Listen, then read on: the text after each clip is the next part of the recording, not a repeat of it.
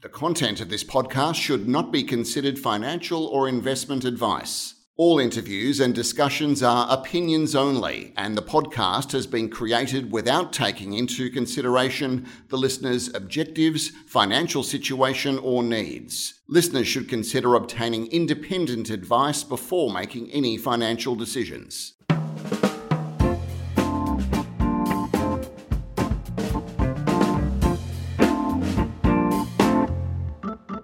Hi, this is Barry Fitzgerald, Garampeiro columnist for Stockhead. Welcome to another edition of the Explorers Podcast.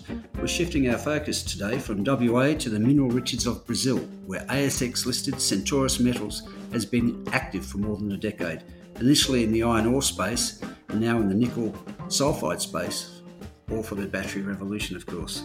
The company trades under the ticker CTM, or Charlie Tango Mike, and it last traded at 75 cents for a market cap of 245 million.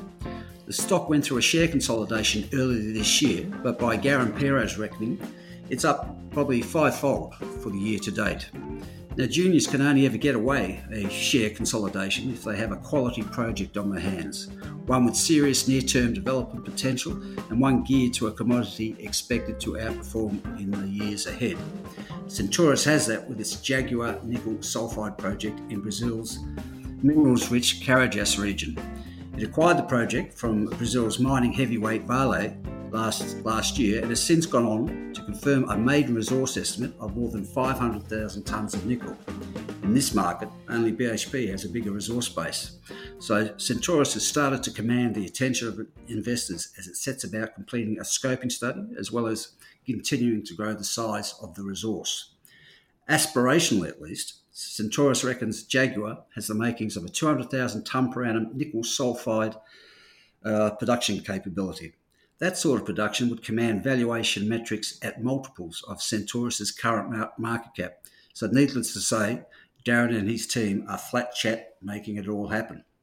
There's a lot to talk about, including where the group's long-held Jambrero iron ore project is in these times of boom time iron ore prices. So with that, I'm going to welcome Darren to the podcast.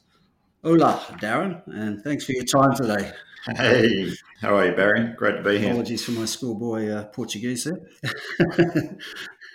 Thanks for your time today, mate. If we could start out just to fill in for some of the listeners, tell us a bit about your professional background, how long you've been with the company and what your Portuguese is like by now.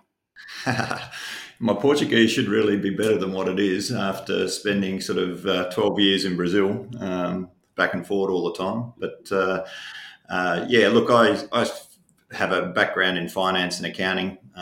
Started life as a chartered accountant and sort of worked on a lot of mining clients, progressed through and joined Jindalby Metals as CFO there. Spent about 9 years there and then sort of made the transition sort of 2008, 2009 into the CEO MD role with what was Glengarry then.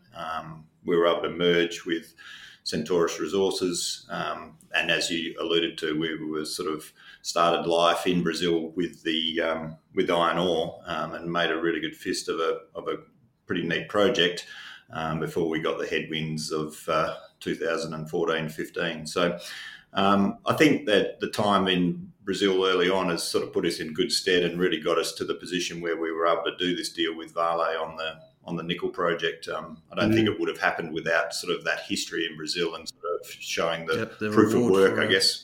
Well, remaining faithful to the country for more than 10 years, while others have dipped in and out. Yeah, absolutely. I mean, I think that's a very real thing over there. You've got to build relationships. You've got to show that you're genuine in your efforts to get a project up and running. And as I touched on, the iron ore project was one that we took through to being development ready. And I think that work has sort of been seen by Vale as really important and, enabled us to structure the deal with them the way that we did, predominantly back-ended consideration and royalties. Now, they wouldn't be doing that if they didn't think that we could get this project up into production. Sure. Just before we jump into Jaguar, it might be best just to get what the position with the Jambrero iron ore project is, given iron ore prices are off the scale at the moment. Yeah, absolutely. I mean, it's an interesting one. We've always had the issue that with the project that it needed an offtake to be able to get to production. It was predominantly a domestic market supply situation. Now, with prices where they are today, that's a little bit different, but you've still got to go out and get the project financed. Probably only needs about $30 million to get it up and running. So we still have conversations. There's things that are happening in the background, but we have evolved, and we've got a base that's so focused on the nickel because it's such a great project. But at the same time, I'm still very much pushing to try to get some sort of value-adding step going with the iron ore project. Right. Okay. Now, Jaguar. Talk us through Jaguar's history under Vale before Centaurus' arrival and the JORC, or what we'd call a stock exchange compliant resource put out by Centaurus in April this year. Yeah, so look, Jaguar was a project that was sitting in Vale's portfolio for a number of years. They did most of their drilling between 2006 and 2010. They had a non-JORC resource attaching to that, but it was never really in the public domain as such. And it was through Roger Fitzharding, our ops manager, and our geologists in Brazil that we're aware of the project. And we were able to approach Vale about it. So I guess what we did when we acquired the project, it had about 55,000 metres of Vale drilling, and we set about doing the drilling that we needed to do to get the resource up to JORC standards, and that happened in June this year. So we added about 10,000 metres of diamond drilling on top of the 55,000 metres that Vale had drilled, and we're able to put together this very significant resource of sort of over 500,000 tonnes of contained metal. Right. And I understand, importantly, 80% of that resource is less than 80 metres deep. 200 metres deep. Yeah, look, the deposit here is quite unique. It's high-grade mineralisation, relatively close to surface. As it stands at the moment, we do have a large portion of that sitting in the top 200 metres. We think that that's going to make this project very amenable to open pit mining operations. And I think what that fundamentally means for us and our shareholders is that we should have a relatively low operating cost environment to be able to get this project up and running. We're not going to have to get into underground activities straight away, but we do think that there's definitely underground potential as we drill deeper into the project. Is there any high-grade components to the ore body that might kick you off with a starter pit? Yeah, look, I think broadly, we looked at this when we first picked it up as being a high-grade project. So Vale, we're looking at this as a big, broad system, probably average lower grades, but there was a number of high-grade zones which we saw in their drilling, which we've followed up and we've closed in, and now we've been able to wrap our own resources around that. I think we've got a high-grade component of our resource, which is sort of a bit over 20 million tonnes at sort of 1.5% nickel for a bit over 300,000 tonnes. So with that, we've been able to sort of hone in on where those high-grade zones are. And more recently, we've had some really good success in a part of the deposit or part of the project called Jaguar Central, where we've found this sort of, shallow plunging high-grade chute sitting within the broader mineralisation. And that for us, I think, will be quite interesting. When we did the resource back in June, we only had, 4 drill holes of our own on top of the Vale drilling into that, which still allowed us to put a resource there. But we think that resource will grow with the drilling that we've done over the last 6 months in the area. Right. So currently you're drilling away, are you? Absolutely, yep. We've got 5 rigs on site, 4 diamond rigs and 1 RC rig. I think most of the drilling at the moment has been on sort of some infill work, and that infill work's all designed to get a larger portion of our resource up from inferred to indicated, and that will then allow us to be able to put scoping study numbers into the market early next year. We've got another rig that's sort of doing step-out holes, and I think the mineralisation that we sort of saw visually and reported into the market last week was a function of that sort of step-out drilling. So that's been good. And then we've got an RC rig working on some regional targets out in the western portion of the tenement. And, that's obviously greenfields type work, early days, but hopefully we can start to generate some new targets and some new deposits with that work. Okay. You well funded for this program? Yeah, we've probably still got about $25 million. We completed an equity raise back in July, and that funding will see us through, all the drilling we need to do. We've got, I think, about 75,000 metres of drilling planned through to the end of 2021. As I said, that's a function of infill, it's extensional, it's step out, it's doing some sort of regional greenfields work. There's some geotech drilling in there that, for project help define the project. Combining that with scoping study and pre-feasibility study work, we're well placed to fund all of that through to the end of next year. Okay.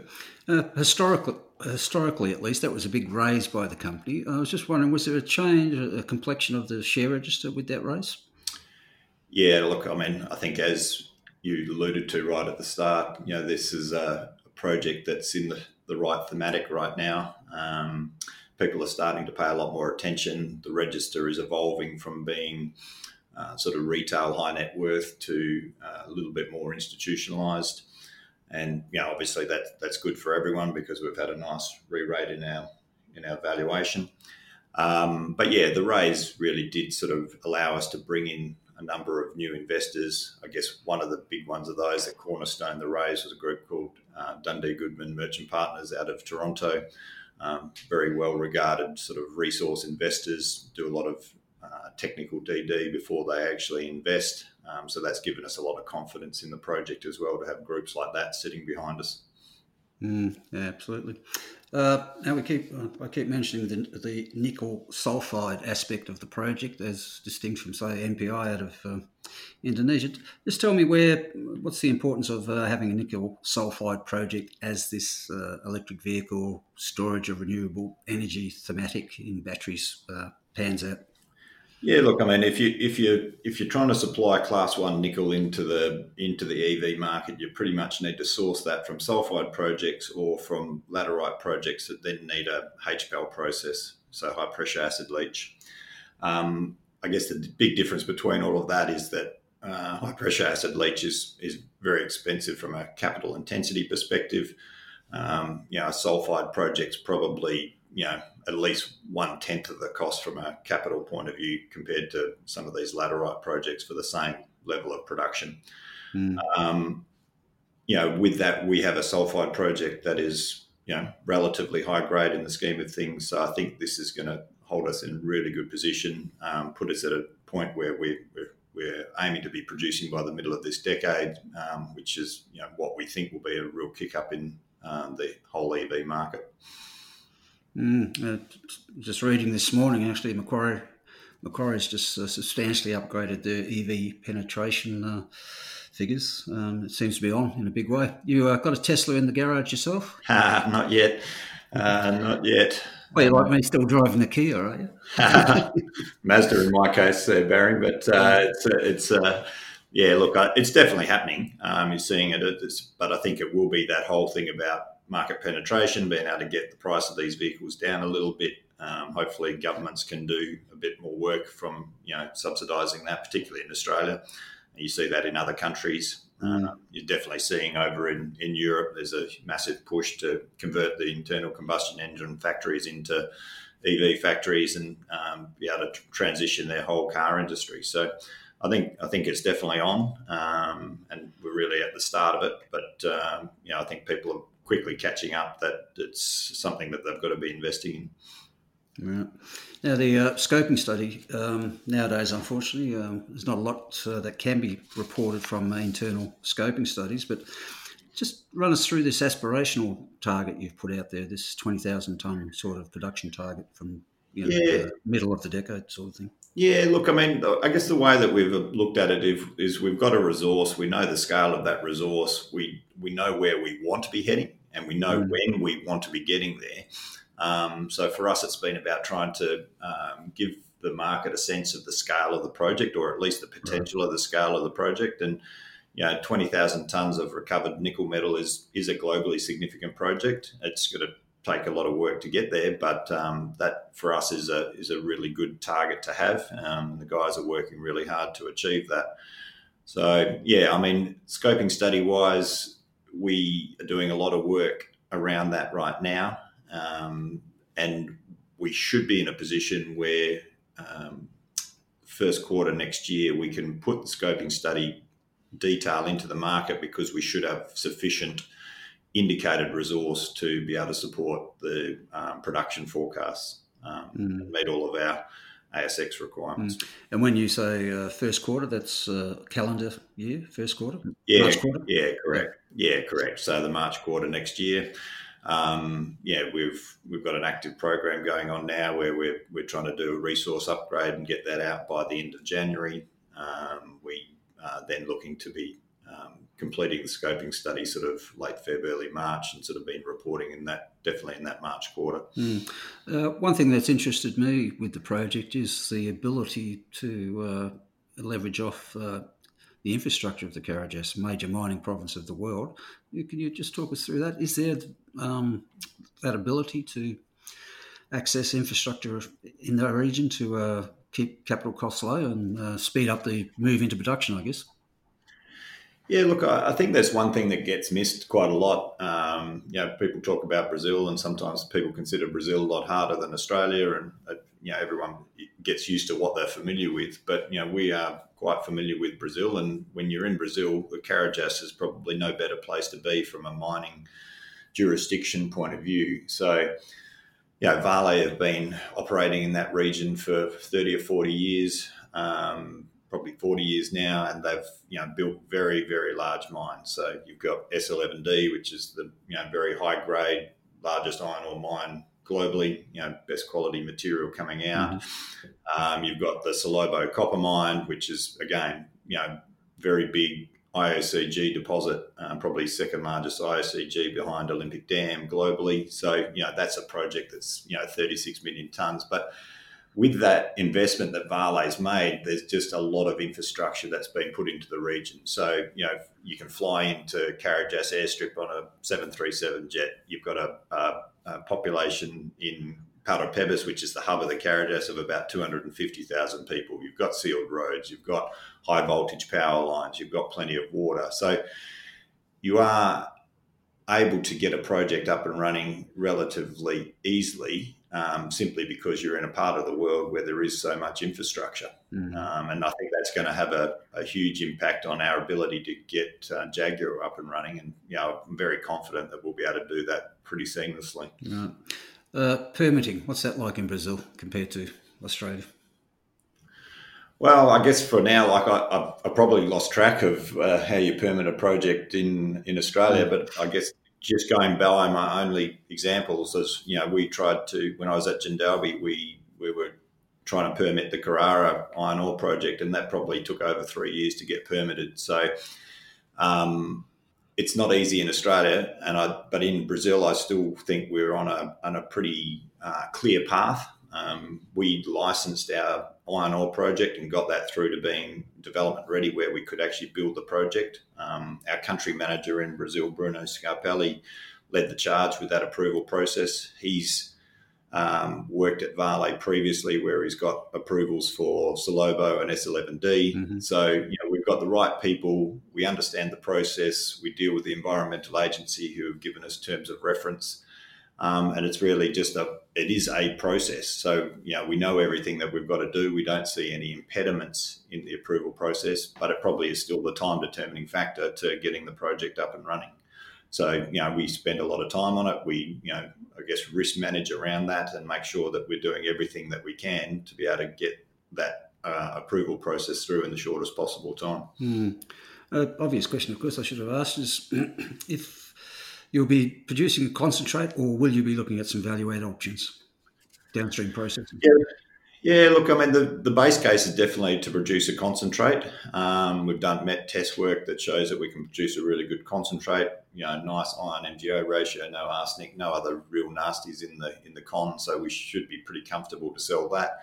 The deal that we did with Vale allows us to be able to sell product to them. and I think that they would be pretty comfortable buying that concentrate for their own smelters. But it doesn't preclude us from looking at value-add opportunities. And given the EV thematic right now, it does seem to make sense to have a look at going down that value path to either produce metal or sulphate.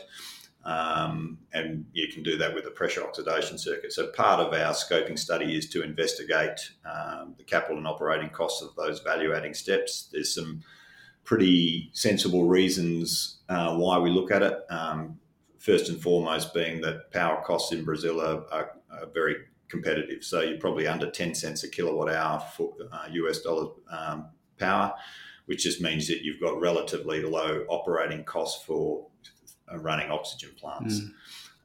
You probably wouldn't have that opportunity in Australia, certainly in Western Australia where there's a lot of nickel, but there's also relatively high power costs. So, we feel that there's some unique attributes to Brazil that make that value-adding opportunity a real one. And we'll do the work during the course of the scoping study to demonstrate what that looks like. The cheaper power in Brazil, is that hydroelectric? Yeah, predominantly. So, I think Brazil's power is about 80% renewables now, and I think hydro is probably up 65 or 70% of their overall power generation. So that's a positive. There's a grid system through the whole of the country. So, as I said, there's grid power that runs through that Carajás quite extensively. We've got a 138 kV line sort of running through Tucumã, which is the township where we base ourselves. It's about 35 kilometres from the project. And there's, Vale have also got, big power system running into their Onça Puma ferronickel plant, which is only 15 kilometres away from the project. So, plenty of power in the region and, very comfortable that we can access that. And given the growth of ESG considerations around the world, the ability to produce quote-unquote green nickel will hold you in good stead, I imagine. Absolutely. I mean, that's definitely a thematic that's coming through on the investment side. It's one of the, for example, it's one of the key things that Dundee looked at, when they came and invested as to sort of what the project was going to look like and how we met sort of these sort of ESG investing principles. So we're doing a lot of work around that. But yeah, I mean, you're going to be producing a metal, you're going to be putting inert tailings potentially into a tailings dam. You've got hydro-generated power. So yeah, like you're pretty much on a path where you're doing everything you possibly can to, I guess, maximise, or I guess better way of putting it is to minimise your sort of impact on the globe. Okay. Alrighty then. So if I could get you just to bring it all together and perhaps give investors a feel for what they should be looking out for in the next 3 to 6 months from the company and particularly Jaguar. Yeah, look, I mean, so we've got ongoing drilling. Your readers or listeners probably would have seen that we've had some really nice drill holes. I think that's quite important that, even after drilling 75,000 odd metres into the project already, we're still finding intersections which look like they're going to be the close to the best hole that we've seen on the project to date, and that includes Vale drilling. So I think the exploration upside as we drill deeper and step out further is still quite large. So we'll have, obviously results from drilling through the next 12 months. We are going to take the drilling that we do now. We'll draw a line in the sand towards the end of December. We will do a resource upgrade, which will then facilitate us being able to put scoping study numbers into the market. So as I said, hopefully the resource comes through towards the end of January. And then be looking to sort of get the scoping study out come early March, late Feb. Mm-hmm. And, the way we see it right now is that, we would expect that we'll be rolling straight into pre-feasibility study. Like, back of the envelope stuff says, that this is a very good project. So we're sort of planning that we're going to be going through to those next phases. And then, obviously there's the work that goes on with pre-feasibility study work. I think, outside of that, there's a lot of other things going on as far as, advancing your approvals and, dealing with land access and all of that. And there's a lot of work that goes on in the background, and hopefully we can make some comment into the market about those things as we sort of tick some of those milestones. But I think broadly, back to your question, it's going to be more drill results, hopefully making new discoveries, finding new zones at depth, expanding the resource, and then been able to demonstrate the strong economics that we expect through the delivery of the scoping study. Okay then. All right. So there we are, folks. Interesting mix there of continuing high impact exploration, I guess, and a development story at the same time in a metal that the world's going to need a lot more of as the EV revolution and battery storage of renewable energy takes hold. So with that, I'm going to thank Darren for his time today and wish him all the best with the project. Good on you, Darren. Yeah, thanks, Barry. Look, really appreciate the opportunity to have a chat, and for all the listeners out there who are shareholders, thanks for your support, and hopefully we have another really big year in 2021.